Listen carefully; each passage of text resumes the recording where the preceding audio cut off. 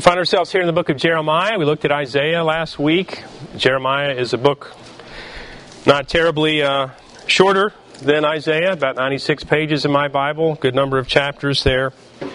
And this is, I think, the 22nd installment of our sweep through the Scriptures as we look and gather to ourselves the things that the Lord gives to us, really in the broad sweep of the Word of God. As we've taken one book at a time here, we find ourselves in Jeremiah. I'd like to recap a little bit of what the Lord has shown us in His Word. For instance, in Genesis, we considered that humans are designed to have a growing, consequential, enriching, life-giving relationship to God.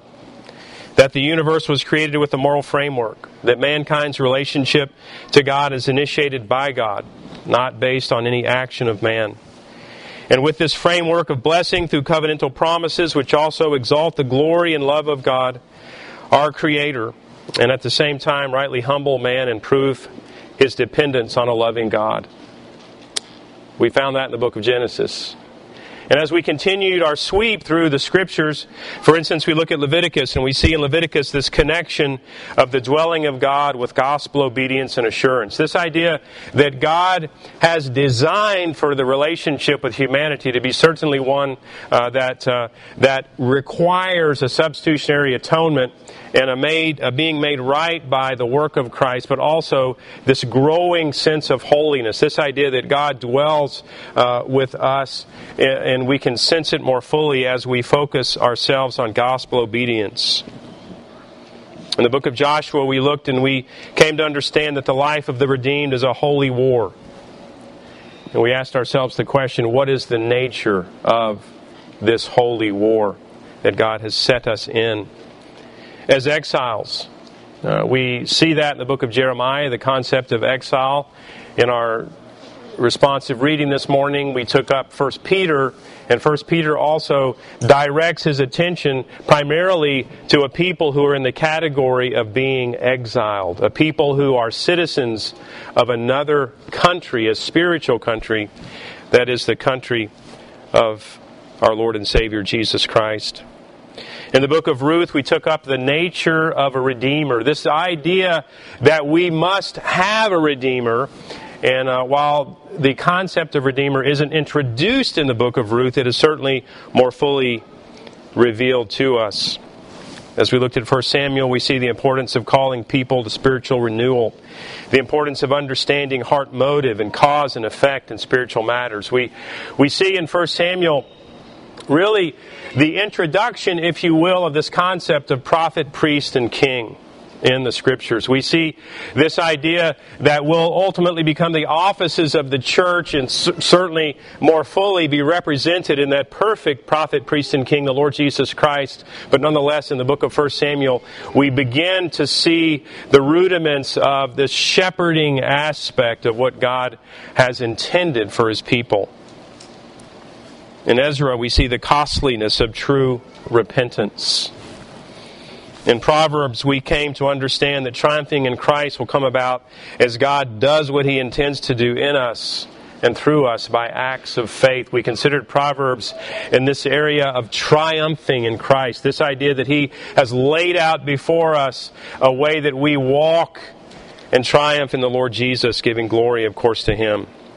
And in Jeremiah, I would propose that we focus on this concept, the impact, the nature, and necessity of shepherds in the kingdom of God. It may take you by surprise, but nonetheless, Jeremiah is a book filled with woes. And in this book, we see that Jeremiah brings great woe upon the shepherds of Israel. And we see the consequential aspect of, again, this process that God has intended would take place ultimately in His church. And that, of course, would explain our focus here in Jeremiah chapter 23. Jeremiah was a biblical theologian. He was able to grasp, on the one hand, the work of God in history, and on the other hand, how the nations should respond in light of an all-seeing, all-powerful God. who is intimately involved in the affairs of his creatures. If you were to leaf through the book of Jeremiah, particularly the last half, you would see woe upon woe to nation, nation, nation, nation, and nation. And what we see again in this is Jeremiah's grasp of the all-seeing, all-powerful cosmic commander and creator of the universe as he brings to bear the Word of God, not upon merely individuals, but upon entire sweeping nations of history. And Jeremiah understood and brought to bear the Word of God, not with such magisterial profession as Isaiah did, but really in the sense of a refugee on the run. And that's very much what Jeremiah was. He was a prophet in Judah from the 13th year of Josiah's reign until the fall of the kingdom from 625 to 560. And children, I had that up to be 65 years.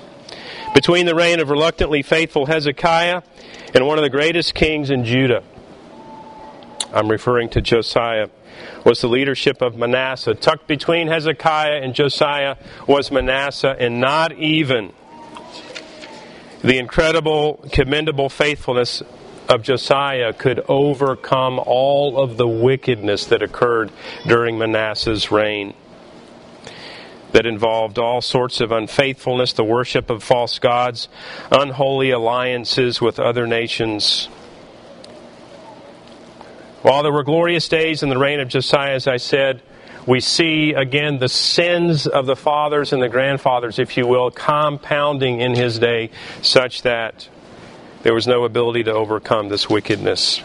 If you remember in the book of Isaiah, the relationship in Judah that they had with their neighboring nations was profoundly impacted by the destruction of 185,000 Assyrians that were encamped outside of the gates of Jerusalem by an angel of God. Assyria never fully recovered from this situation, and it made the way for powerful Babylon to dominate world events over Assyria and Egypt. Babylon ultimately conquered Judah, carried away a number of her leaders, including Daniel and his friends, and ultimately Jeremiah. As I said, the book written more in a style of political prisoners and refugees on the run than the nice, tidy narratives written from well-settled offices we might see in the book of Isaiah.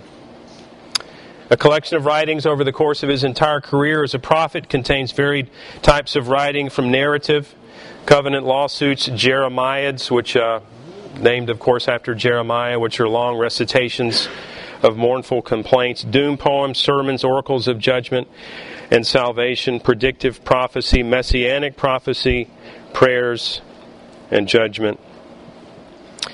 And as I said, I'd like to draw your attention in this progress of redemption to the importance of shepherds in God's people, and we see that here in chapter 23.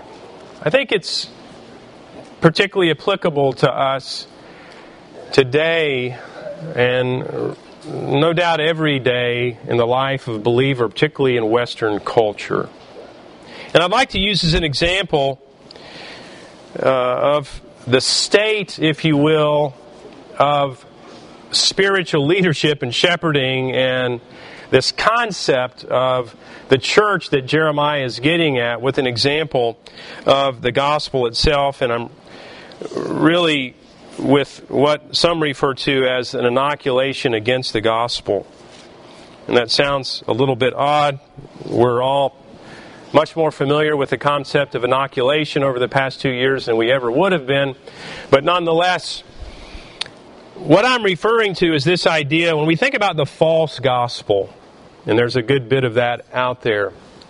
One of the men that has helped really Christendom understand the calamity of the false gospel is a guy named Christian Smith, who's written a number of books. And Christian Smith really codified this idea of what he called moralistic therapeutic deism. And what he was talking about is a false gospel, this idea For instance, that God exists, who created the ordered world. He watches over human life. God wants people to be good, nice, and fair. As taught in the Bible and by most world religions, the central goal of life is to be happy and to feel good about oneself. God does not need to be particularly involved in one's life except when God is needed to resolve a problem. Good people go to heaven when they die. This isn't the only version of false gospel. We also have the versions of health and wealth. This idea that really what God is there for is for me to ask Him for things, material flesh-feeding things, and for Him to give those things to me. And we also have other, of course, versions of the false gospel. But what I'm getting at is this idea that when people are drawn into these false gospels, what do they find out pretty quickly?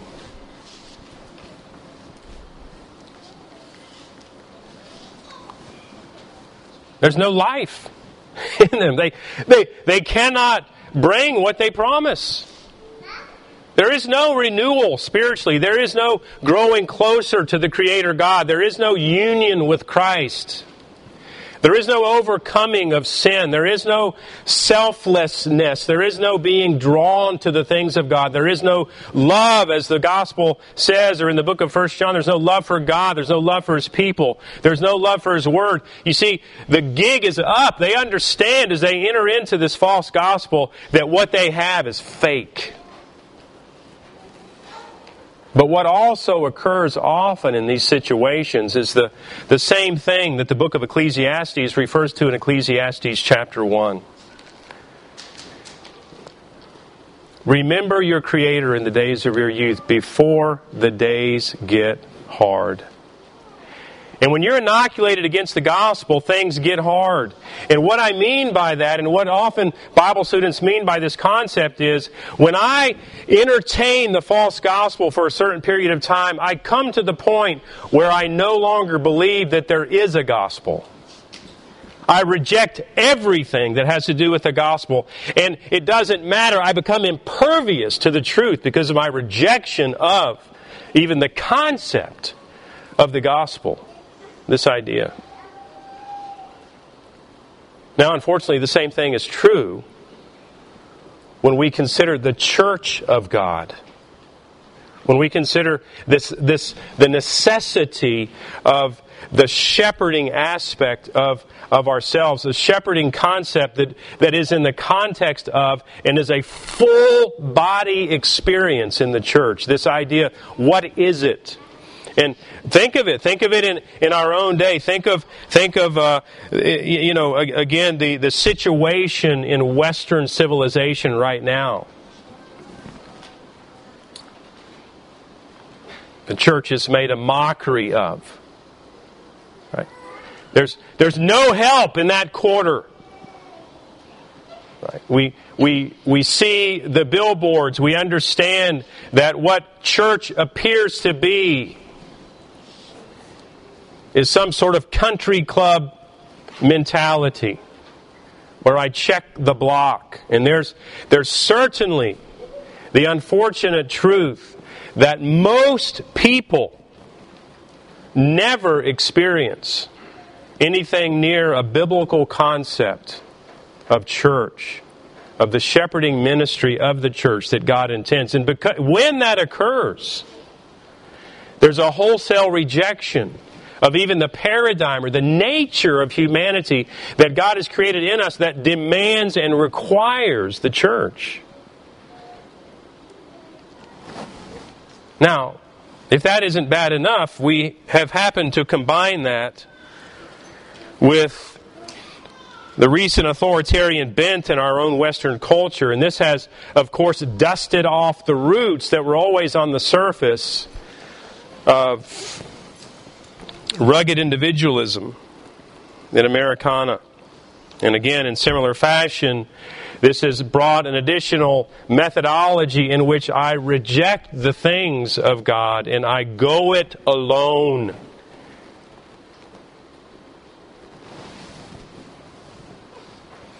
This would be to do the same thing that Jeremiah brings a woe to in 23.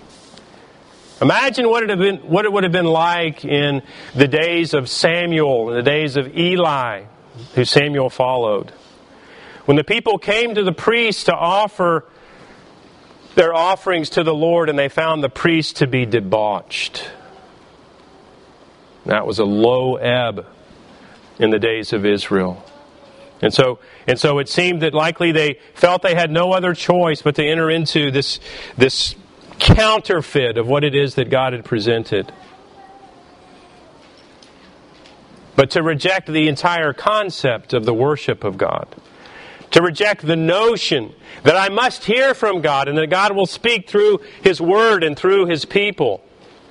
To reject the very idea that as an individual, I need to be led in the way of God by those that God has placed before me, would be to reject that which there is no substitute for.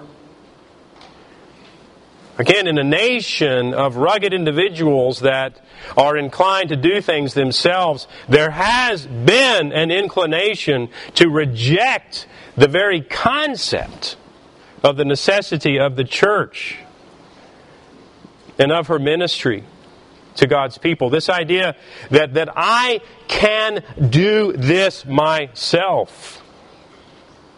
The point isn't that you need the professional. The point is that God has so designed us as His people that this is His design, and this is the way that we move forward. The biblical truth of the matter, of course, rejects this concept. There's no biblical substitute for the role of shepherding in the life of humans. We're designed to need to be taught, to need to be held accountable, involved in faithful body life, to be discipled, to disciple others, to grow in grace. This is all designed to take place in the context of a church body, with body life that's multidimensional. It's not problem-free. It's full of blood, sweat, and tears. It's full of little crying babies and sassy teenagers and adults that need to grow in grace.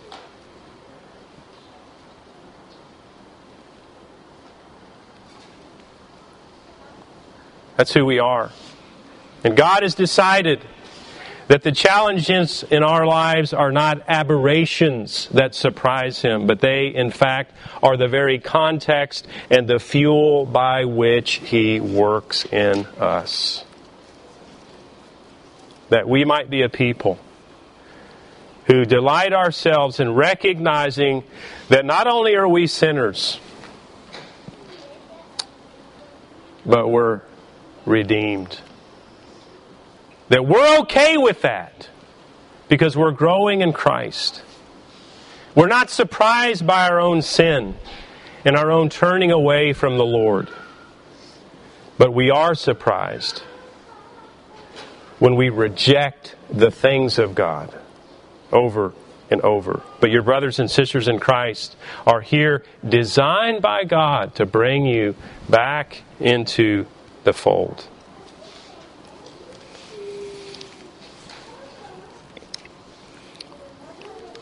Being shepherd and moving into conformity to Christ involves doing things that are uncomfortable. And this is one of the things that I think runs counter, again, to our own human nature. This idea that I stand in judgment to the things of God. The reality is, when you're conformed to the image of Christ, you know what?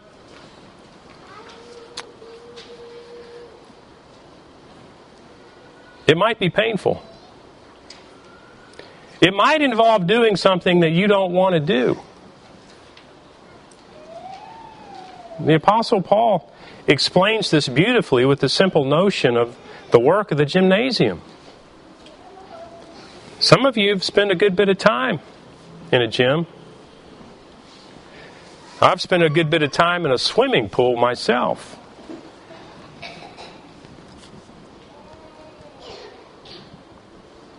It's painful.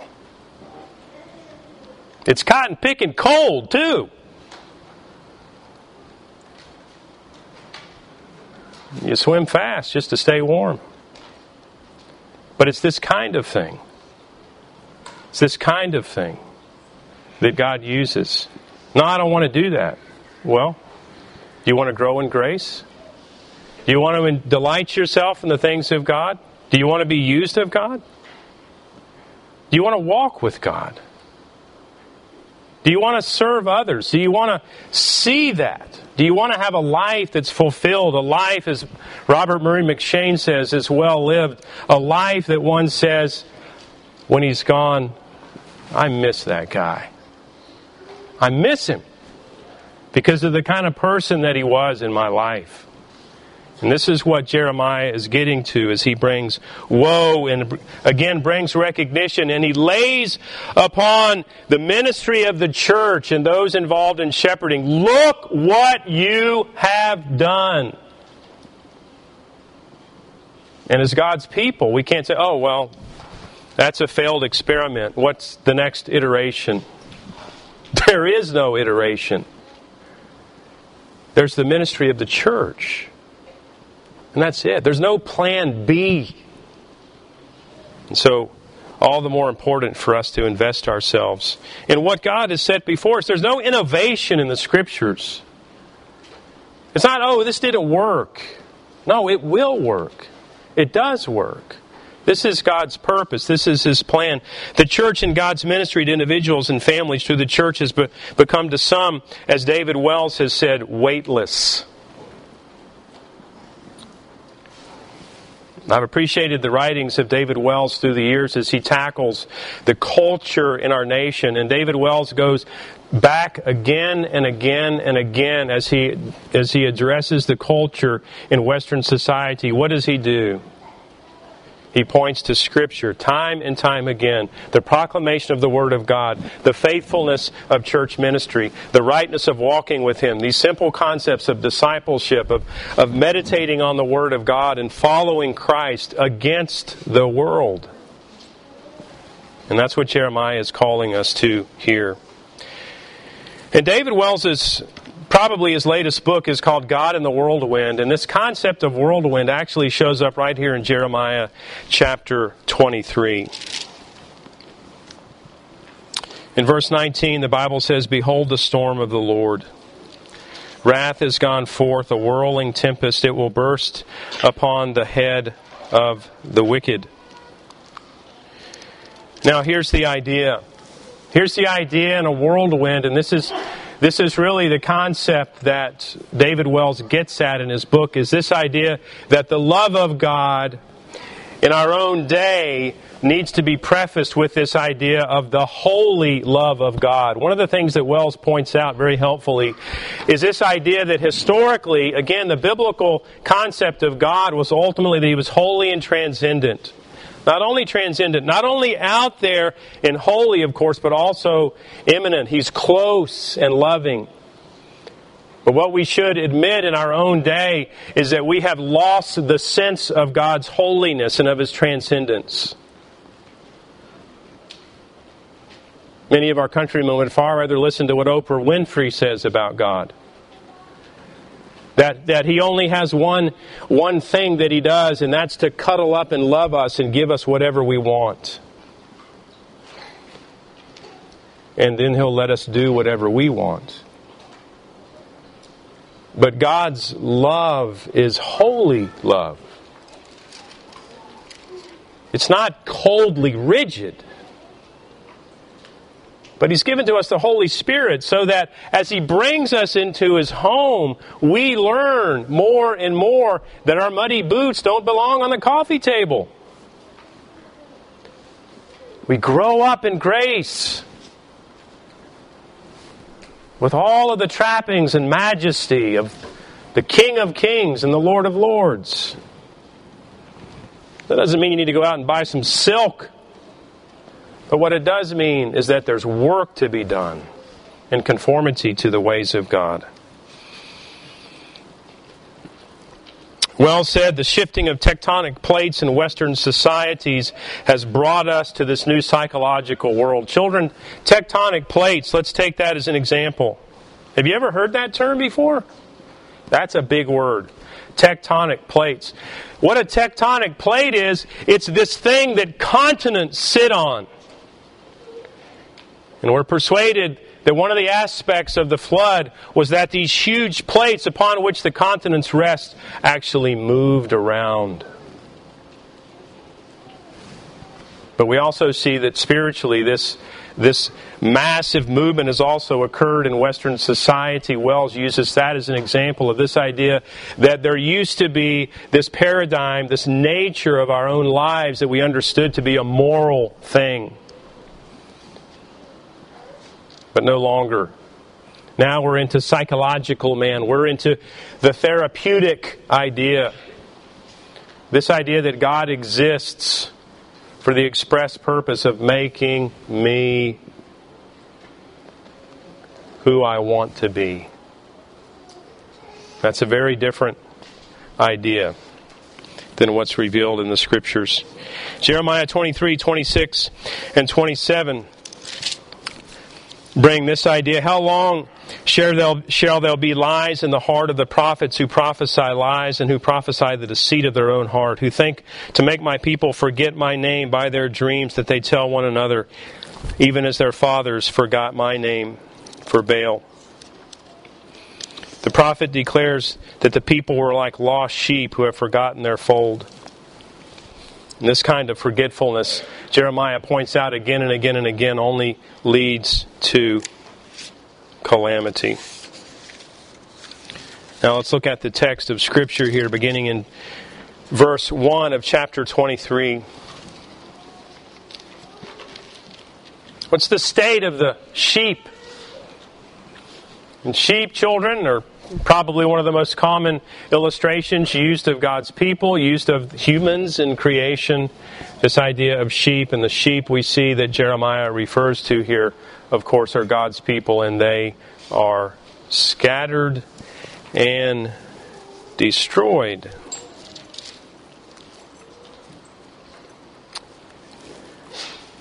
And you want to say, who is responsible for this? Well, Jeremiah says, woe to the shepherds who destroy and scatter the sheep of my pasture. There is small comfort, perhaps, that the pastors of his day could take, in that he wasn't referring only to those spiritual leaders. Certainly he involved the kings of Israel and Judah as shepherds, but nonetheless, we get his point. Verse 2 here, therefore says the Lord, the God of Israel, concerning the shepherds who care for my people, you've scattered my flock, you've driven them away, you've not attended to them. Behold, I will attend to you for your evil deeds, declares the Lord. And you may say, well, that's certainly abrupt. What's next?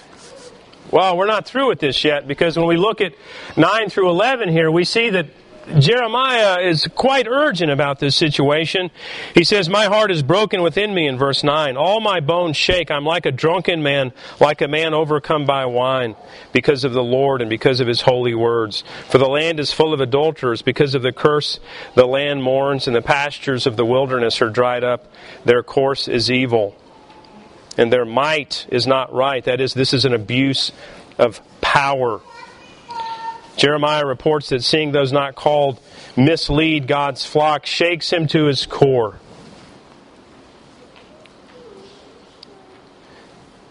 And he draws attention to spiritual leadership as something that is very significant in the issue. And again, it's easy for us in our own day to say, well, there's no longer a need for that. They've all proven themselves to be utter failures. And so I'm going to step into a new paradigm of how God will work in my life. But what Jeremiah is getting at is there is no other paradigm. The reality is, if God's called you to himself, he's also called you to a church. And guess what? He'll provide a church for you. You don't have to worry about that. Now, it'll be interesting to see the way the Lord works regarding that, but nonetheless, we're not floating out there as those who are untethered. John Donne came up with this idea that no man is an island, and that is certainly true for us, and that's one of the things that Jeremiah is getting at here. There's an urgency about Jeremiah in this passage. Verses 16 through 18 also reveal more of Jeremiah's concerns with these false shepherds. They flatter, they fill people with vain hopes, they speak to a people who happily comply with despising the Word of God. I would draw your attention. Verses 1 through 8 really speak the truths of the main aspect of what Jeremiah is getting at here, but then in the following verses in the chapter we see additional sort of ideas that really support and give more depth and breadth to what Jeremiah is talking about. Woe to the shepherds in verse 1. And a sense of urgency is revealed, as I said, in verses 9, 10, and 11. My heart is broken. In verse 16, he goes so far as to say, don't listen to the words of the prophets. Why?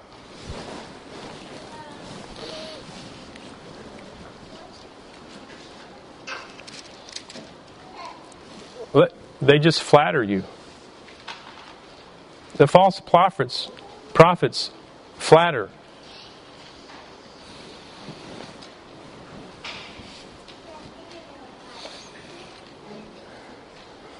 It's a significant publishing arm, unfortunately, in Christendom today is in the category of flattery. It's because some publishers have become terribly compromised. They have recognized that giving people flattery sells books.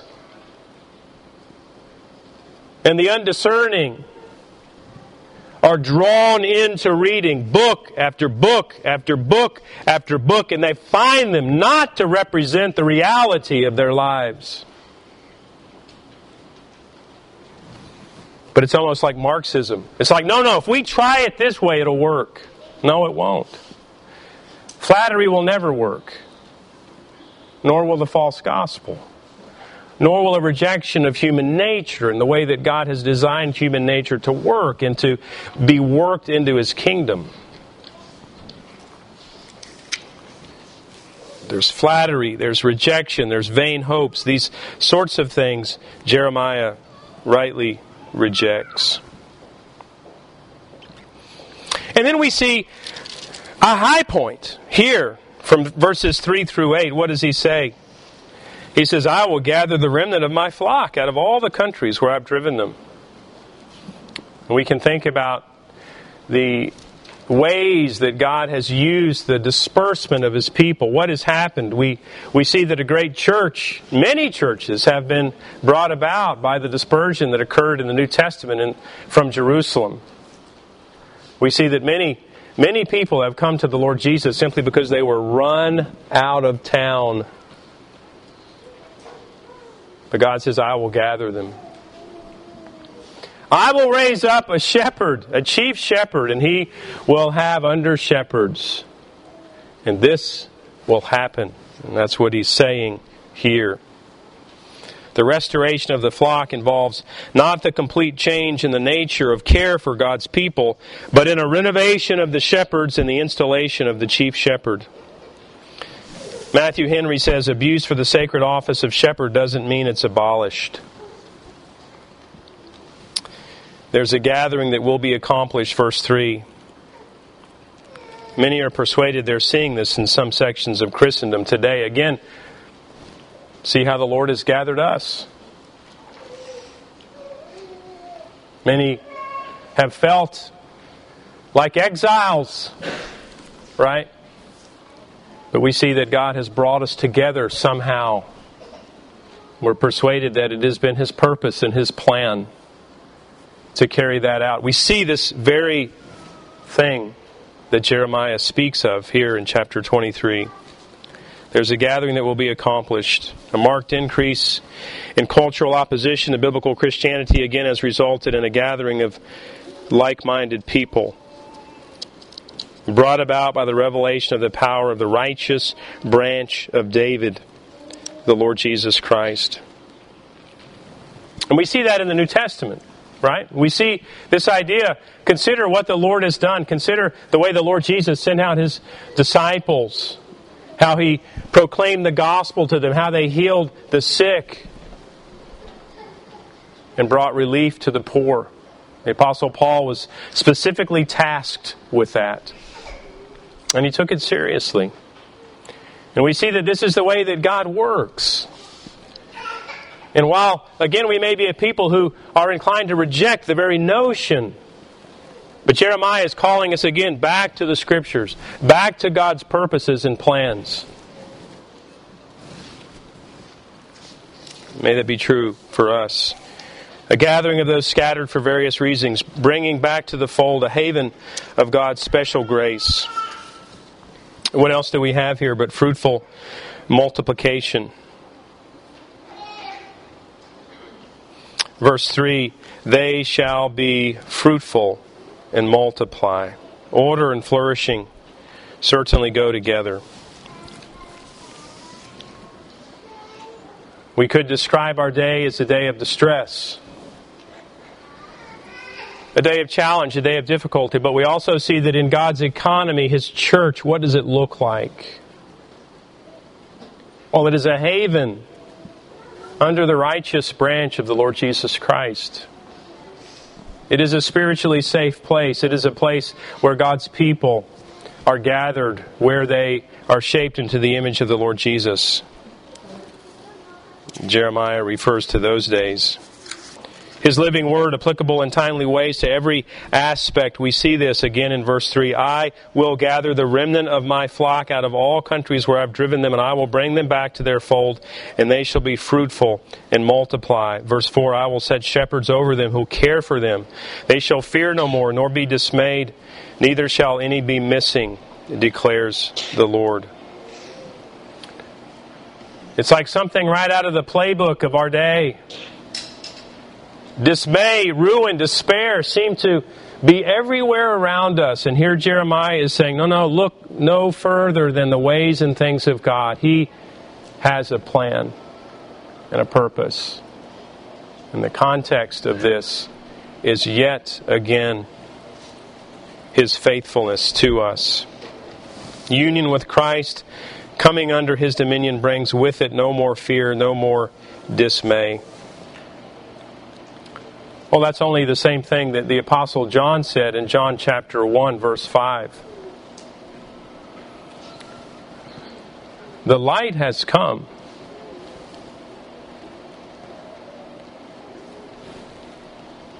What does the rest of the verse say?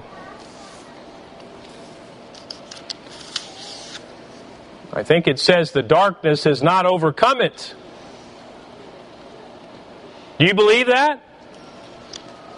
That's what Jeremiah is saying. He's saying, don't cast off all of this. We can look to the Lord and to His faithfulness. We can look again to the way that He works, to the way that He's intended to work.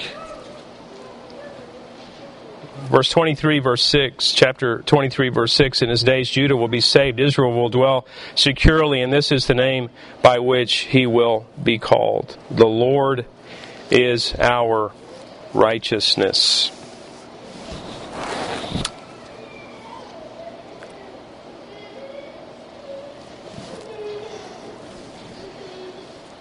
Notice the priority of righteousness here.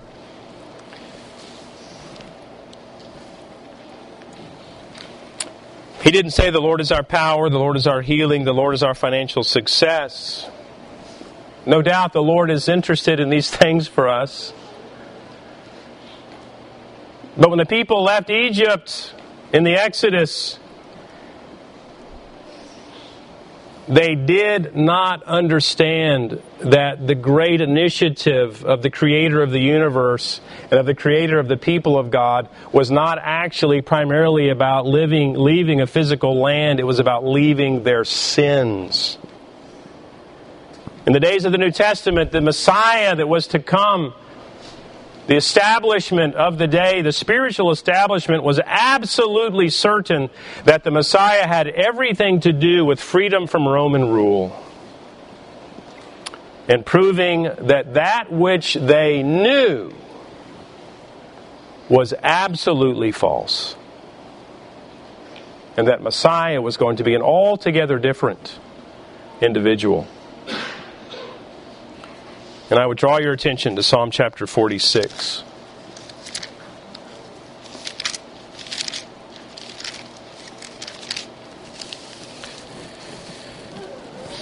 This is the exact situation that Jeremiah finds himself in. Yes, he has a reputation for being a doom and gloom prophet, but chapter 23 is not doom and gloom. It's hopeful. It's encouraging. This is what God has for you, but look at the context in which Jeremiah speaks. Well, it's right here in Psalm 46. Verse 2, therefore we will not fear, though the earth gives way, though the mountains be moved into the heart of the sea, though its waters roar and foam, though the mountains tremble at its swelling. Children, look at me for a minute. I want you to picture, if you will, driving along the Pacific Coast Highway, a place I've never been. And I want you to picture, if you will, the mountains that certainly touch that highway. And I want you to think about what you would think in your mind if you were driving along. Everything is safe, and you stay safe, but you see a mountain in front of you slip into the sea. What would you think of that? What would you think if the earth began to give way there? You saw the waters where that mountain just fell into the sea, roaring and foaming. What would you say? You might say, oh no! What's next? And God says, there's a river whose streams make glad the city of God. He said, all is not lost. And this is what Jeremiah is saying. In the midst of such tragedy and calamity, Jeremiah is saying this. God's got this. All will be well. Look to me, listen to me, follow me. I'm setting before you the way of faithfulness. Walk in it. Verse 6 of Psalm 46, the nations rage, the kingdoms totter. Okay. God says, come behold the works of the Lord.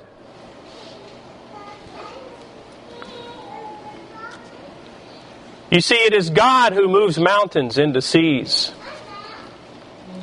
And it is God who rescues His people and provides for them. Jeremiah 23. Let us pray.